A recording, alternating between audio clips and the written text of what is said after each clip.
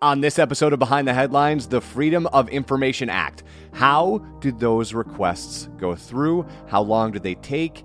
And when does it get into folly territory? On today's episode, FOIA Follies with Sarah Scott and Gus Burns. As I said, on today's episode, Sarah Scott is here, Gus Burns is here, and as always, my co-host, Vice President of Content for MLive, John Heiner. How are you, my friend? Eric, I am great, thank you. As always, I'm always great at this time of the week. And I'm coming back refreshed. We took a week off, as you know. It was my annual observance of the autumnal equinox, in which I go out into nature and weep quietly for the passing of summer. Don't we all? Yeah, we did. Eric, how'd you spend that hour I gave you back last week? I don't actually remember how I spent that hour, but I'm sure it was worthwhile, whatever I did for that hour. Well, we have a special edition of Behind the Headlines today because we often talk about things that MLive has worked on and has published. And today we're going to do two things. We're going to go back in time a little bit, but we're also going to go forward and give you a little sneak preview on some great journalism that our team is working on. And so that happy, mirthful voice you heard chuckling a second ago is Sarah Scott. Sarah, welcome to Behind the Headlines. Sarah oversees our statewide public interest reporting team. Good morning. Great. Thank you, John. Thanks for the invite. We're excited to talk about our project. And joining us is one of our reporters on that project and statewide team, Gus Burns. Good morning, Gus. Good morning. Thanks for having us. Yeah, it's great to have you here. Back in March, every March, the Michigan Press Association celebrates something called Sunshine Week, and the whole industry celebrates it. It's a little bit, it's not always a celebration because it's really about the never-ending fight for transparency from government bodies to have access to information for journalists and the public, and how laws need to change and conditions need to change so that we can exercise our First Amendment right to bring information to people. And so every year, it's kind of like we go out and do our rain dance and hope for change, and it's always a slog. But it's such a fundamental and necessary tool in our toolkit for doing our jobs well on behalf of our readers. And so today we have Exhibit A, I think. Sarah and Gus are here to talk about a project that they're working on, and I don't want to steal any thunder, so I'm going to turn it over to you. But where we talk, you will see kind of explicit examples of both the importance of this kind of information in these laws, but also how difficult it is to employ them and us doing our jobs. So with that, Sarah, I just want to turn it over to you so you can kind of frame the story that you're working on, and then maybe go into the discussion of why we need FOIA to help us get the work done. Yeah, absolutely. Well, John, as you mentioned, FOIA, which is known as the Freedom of Information Act, is a federal law, but each state has sort of its own version of that. And just to give you some perspective on how open things are in Michigan, we are ranked dead last by the Center for Public Integrity in terms of transparency. So it is very difficult for us to get public information in Michigan, but we use it all of the time. And Gus can tell you, we file FOIAs probably every week. It is probably our most important tool in terms of telling our readers and the public how local government spends its tax dollars, and how much overtime firefighters are getting, how much your city council is spending on roads and water sewer projects, and who, which companies are getting those big contracts. So it's a great tool for us as watchdogs to perform that role. So within that context, earlier this summer, we covered the Faster Horses Festival. It's in southern Jackson County, and it's kind of Michigan International Speedway. Correct. It's at MIS, which straddles both Jackson County and Lenawee County. And we've covered this festival for years. It's a 3-day country music festival. Well, this year, unfortunately, there were 3 deaths out at Faster Horses. And so Gus and some other members of our team decided, hey, maybe it's time to look at this from a public safety and a public health standpoint. And so at that time, Gus and I talked, and he started filing requests from several local police departments, 4 altogether. And I'll let Gus elaborate, but we started that process at the end of July. Gus, do you want to update Eric and John on how that went?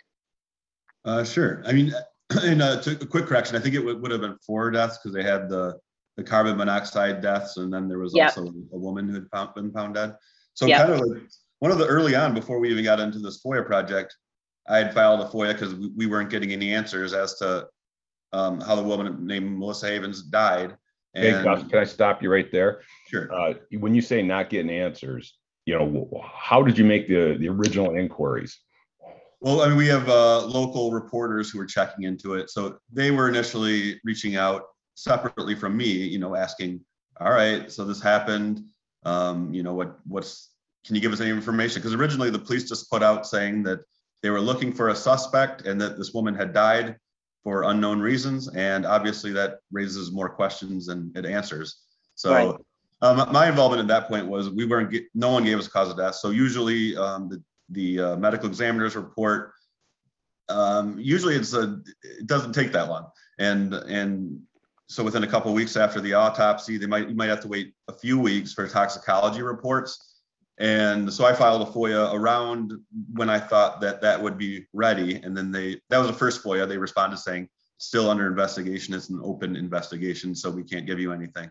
So as we expanded to look further into the festival more broadly, there are 4 different departments that actually enforce at the festival. So we went up, basically sent FOIAs requesting, we were trying to go back to the beginning of the festival, which I believe is 2013. And we wanted to see every, I mean, we were interested in the more egregious things. And those were sexual assaults, regular physical assaults, and deaths. So we narrowed it down to those reports, and we filed it with all 4 agencies. We got the Michigan State Police, Jackson County, Lenawee County, and then the local Cambridge Township. And it started, I think the FOIAs went out on July 23rd. We still don't have all 4 of them back. We're still waiting on state police. They ended up, and this is not abnormal for agencies to request money up front. They say that they've got to go through each one of the reports and redact names or certain things that the public's not privy to. So they say that they've got to go through each report independently, and they've got all this time. And if anyone doesn't know, they're allowed to charge the amount for the employee, the cheapest employee who's qualified to do that work. So usually it's a clerk or somebody, and then that's how they figure out how much they're going to charge you. They estimate it, and more agencies, and we came across that here, request half of it up front. And then, so you pay your first half, and then eventually they come back and say, all right, well, we got it done now. And in that time frame, well, we can break it down like this. All right, they have 5 business days to respond initially. And generally, every agency will then request an allotted 10-day extension. So you're already getting close to a month out before you even get a response. And then that response could be, we got open investigation or something to kind of deter you. In this case, that was not the case. They know they've got the reports. These are pretty basic public records that we're requesting. So, so they basically just said, we got a lot of work into this. And then we paid the first half, and then we had to wait for them. And now we paid the second half. So we paid $2,000 so far. We've got about 80 reports, and we still have reports coming from Michigan State Police. We don't have any clue how many we'll get from that. Hopefully it's a good number for the amount that they're charging us. And that's kind of where things stand now. Well, when we talked about this episode behind the headlines, I mean, the working title in my head was FOIA Follies, because some of this is mind-bending. And in a world where you can go on the internet and get your license plate tabs or do whatever on your phone. Sarah, let me just turn it over to you so you can talk practically about the hoops that we need to jump through. Now, I know that these agencies, if you're a law enforcement agency, you're set up to enforce laws, not do paperwork maybe. But at this point, 100 years in, you'd think you would have streamlined the process and been a little more mindful and responsive to the public's access to this information. But go ahead and talk about some of the real practical problems that were presented to us to try to get this information. Yeah, I mean, that's a great question, John, because especially in this case, as Gus said, we had to wait our 5 days, and then we had to wait the 10-day extension that the law allows them. And so then they finally come back and they say, well, we'll start pulling it together if you write us, if you pay us for half. And so we're like, yeah, sure, here's our credit card. And they're like, no, we only take personal checks. So I had actually, yeah. Who asks for a check anymore, right? Right. Well, Can't we just Venmo? Can we just Venmo you the money? Well, yeah, I mean, that's I didn't have a check. I was originally going to try to pay him up front, and I don't have a checkbook. So we had to get Sarah to do that. Yeah, apparently I'm the only one on our team that's over 50 and actually still has a checkbook. So I get to write all of the FOIA checks, but MLive very graciously reimburses me. So I started writing a series of checks, personal checks, mailing it to these small police departments down in the Irish Hills. And that took some time.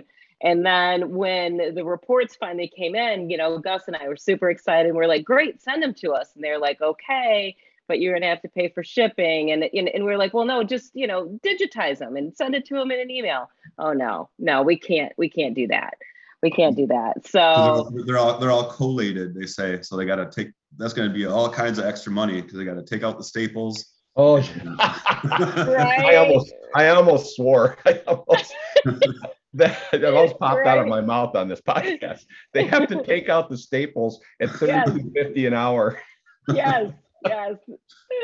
So in the spirit of getting this information, I just got in my car last week and I said, well, it's a nice day for a drive into the Irish Hills. So I drove down to Cambridge Township and I picked up a box of police reports there, and they were very nice. I don't want to bag too much on these people. As you said, their primary job is to enforce the law. And this is seen as, just an extra add-on to their workload. But, so I went to Cambridge and then I picked up a bunch of police reports there, and I went over to the sheriff's department in Adrian, and, then I drove back up to Lansing and met up with Gus. So we finally got our first batch of police reports. But I will say that was a beautiful drive in this time of year. It is. It's very pretty. I hope you stopped at El Chapulín and down in the Grasshopper down in Adrian and had a great lunch. I didn't because I was on a tight schedule, but it was very nice. So yeah, it was nice to get out of the office, but yeah, it is sort of shocking that in this day and age that we can't, number one, pay with a credit card or Venmo or something like that. And then have them, digitally sent to us. We're not, these are not easy locations necessarily for us to get to. So it's been quite an adventure. Like to step in here and say, to your point about they're nice when you got there. They're not necessarily anti giving us the information. It's just not in their wheelhouse. This is not what they prefer, not to deal with this. Now, right. In my career, we have had some government bodies that were openly hostile toward us, and it took every step possible to make it difficult for us to get information. We had one entity, it was Bay County, where they said the only qualified person who could deal with our request was the corporate counsel, the attorney for the county. And so her rate was like, $150 an hour. I mean, so that was a concerted effort to deny information to us. And so that happens. But in a lot of these cases, we're dealing with small government bodies or something, and they're just not set up to do this very well. Right. And I did want to say, I'm glad that they were nice to you, because I could be a little blunt sometimes. And I was letting the Cambridge clerk, by the time it got to the point that they said they couldn't scan it for me and we had to deliver a check in person to pick it up, I was kind of I believe I called their system archaic at some point. No, Gus, they were very charming. But John is right. The system, especially in Michigan, it's set up to make things difficult. And we've had a lot of cases over the years. I mean, I don't know if you remember a few years ago, Ryan Stanton, our City Hall reporter in Ann Arbor, was trying to get information on the railway station over there. And so I filed a FOIA request for emails between the city of Ann Arbor and the Federal Railroad Administration, trying to figure out why this plan for a new railroad station kept getting delayed. And they were like, okay, yeah, sure, we'll grant your FOIA. And they sent it over, and it was literally just like black marker, blacked out all the text. It was pages and pages that we paid for, that they're just like, well, parts of this are just not, they're exempt. They rely on a lot of exemptions. So they sent over like just pages of blacked out, reports after they charged us for it. So it can become sort of a really frustrating game between us and government. So, all the obstacles aside, so far, is what you're getting from the returns kind of validate your thinking that there's a story here? I say yes. I mean, what we've heard is what we know about is what we've reported on, and not everything rises to the top or to the public knowledge. And there are things that we've come across already that are quite interesting and are things that the police never revealed before. And it kind of paints a bigger, broader picture of some of the conduct that goes on at the festival. Yeah, I mean, without giving too much away, because we are, now really getting into the reporting and piecing together exactly what happens out at Faster Horses. There are several instances, I think, that the public will find very, very disconcerting and very shocking. So that's sort of the next step. Now that we know exactly some of the things that have been happening out at this festival, Gus is going to be working with a couple of other reporters that will be tracking down, some of the victims and the suspects who are involved in these assaults and sexual assaults. And we'll also be talking, obviously, to a lot of police agencies whose job it is to keep the public safe out there. We'll also be talking to, public health and our local hospitals and our ambulance drivers, all of those folks that, we rely on, to keep us safe. And we'll be taking a look at sort of the public safety and the public health toll of, what it means to have a 3-day country music festival in your community. Yeah, we always go out there. We always have reporters out there. And festivals are fun, but right. There's like widespread alcohol use and to a degree, probably illicit substances and that sort of thing. You got a lot of young people. The demographic there skews pretty young. And so things are going to happen. It's like a college campus or anything else. And yeah, one thing that I would point out as well is the Faster Horses organization, and I'm not casting aspersions, just true. When we had the 3 deaths from carbon monoxide poisoning, and I would like to note that, sadly, one of those young men was the son of one of our employees at MLive. The festival itself made no public comments. No public comments about the death of the woman. It was like the show must go on sort of thing. And so this is why it's important to have a conduit through official government agencies so that we have transparency and answers about what goes on. And one thing I think about when it comes to something that is this public, like there's certain things we ask for that are behind the scenes public documents, but these are things that I would assume the people governing these police agencies, like the city councils, the commissioners, that they would want to know as part of their normal, understanding what's going on in their community. Like I would think that they're getting summaries and reports about what happened this year, what happened last year, how does it compare? And even if they didn't turn into charges, there's probably certain cases that they would want to be aware of.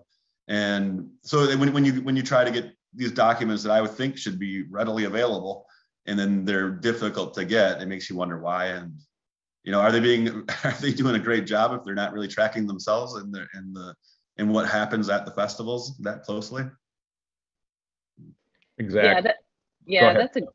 That's a great point. And I think the business community, plays a role in this as well, because, certainly when you bring in, 30 or 40,000 people into your community, that's a huge economic boon, for a small town like Brooklyn and Adrian and the surrounding communities. But at what cost? And I think that's one of the things that we're going to be trying to address in this story.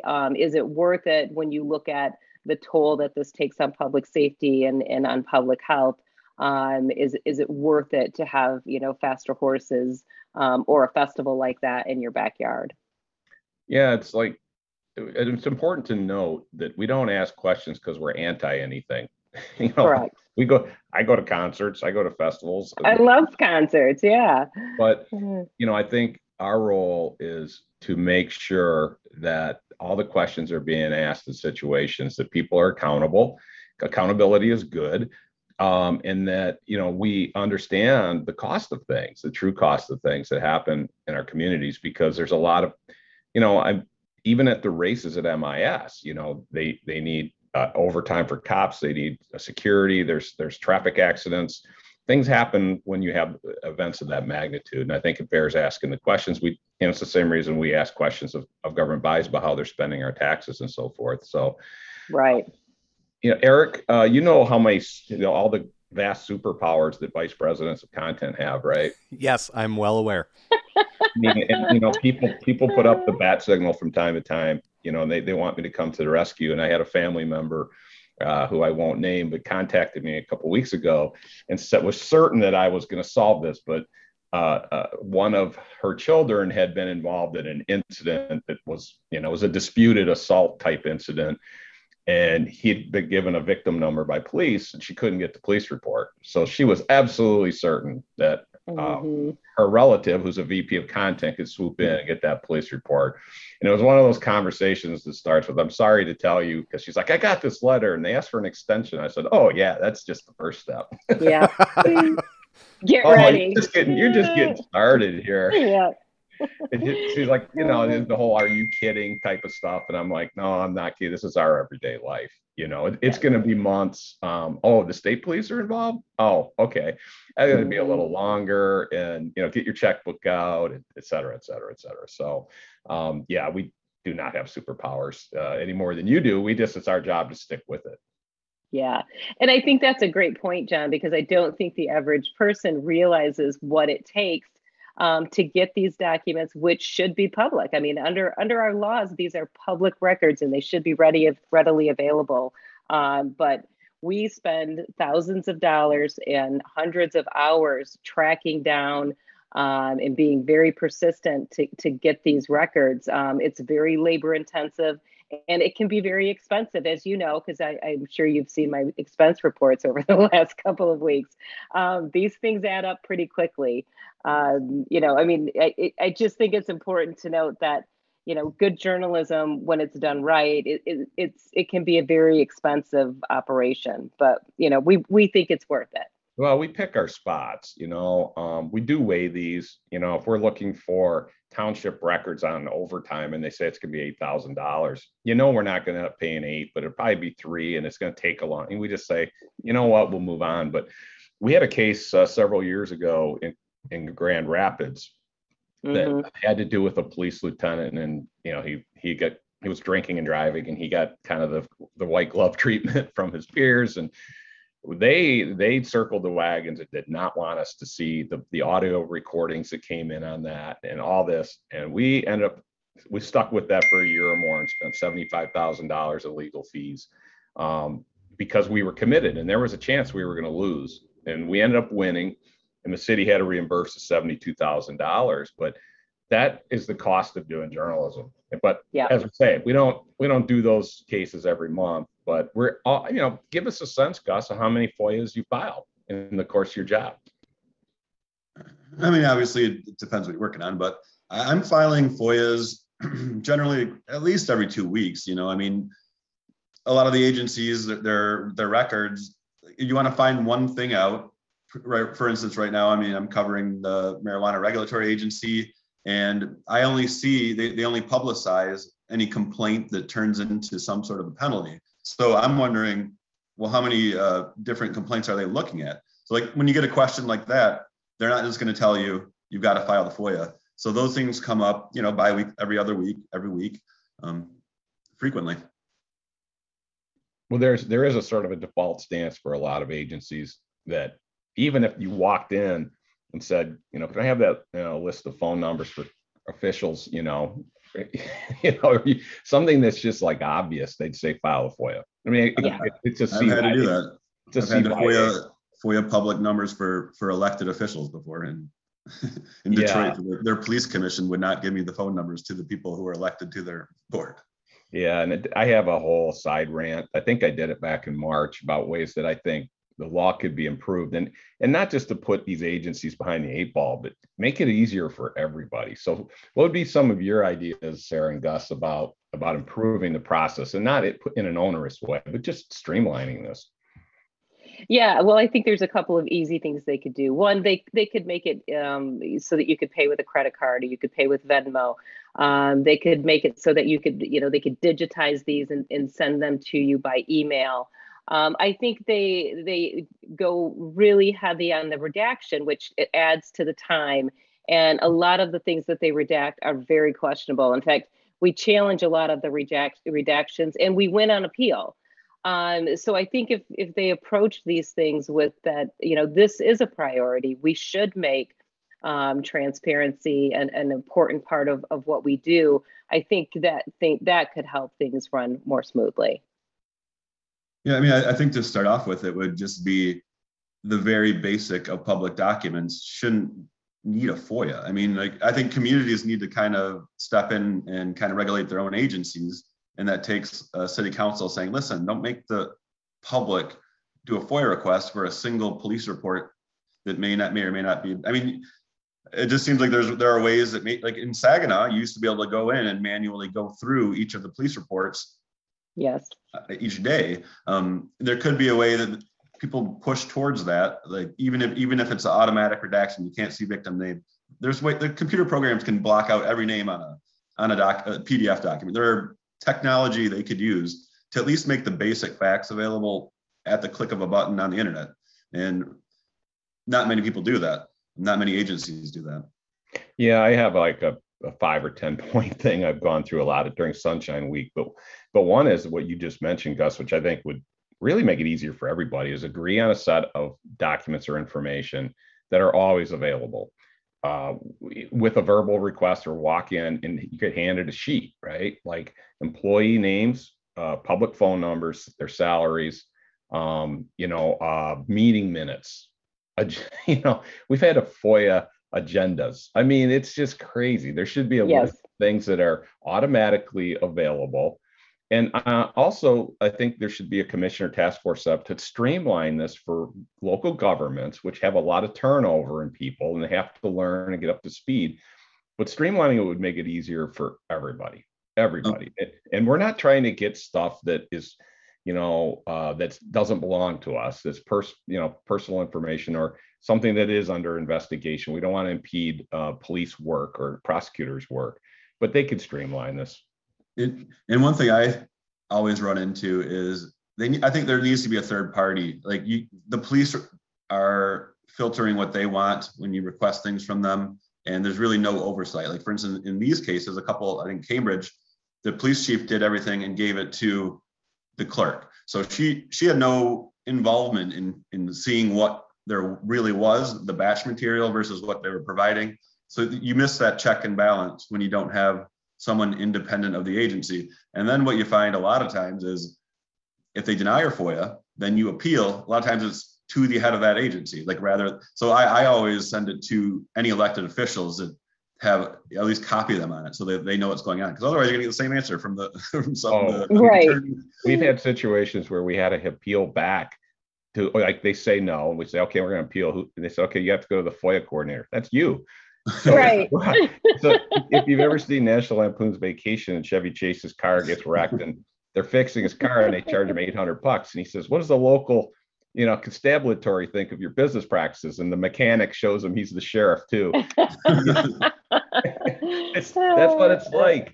It is. But anyways, FOIA Follies, it's nonstop fun for journalists, but it's a little cat and mouse. But the good thing is we usually get enough of what we need to prevail and do the kind of journalism we need to do. And so, especially in this case, thanks for previewing it and not giving too much away, Sarah.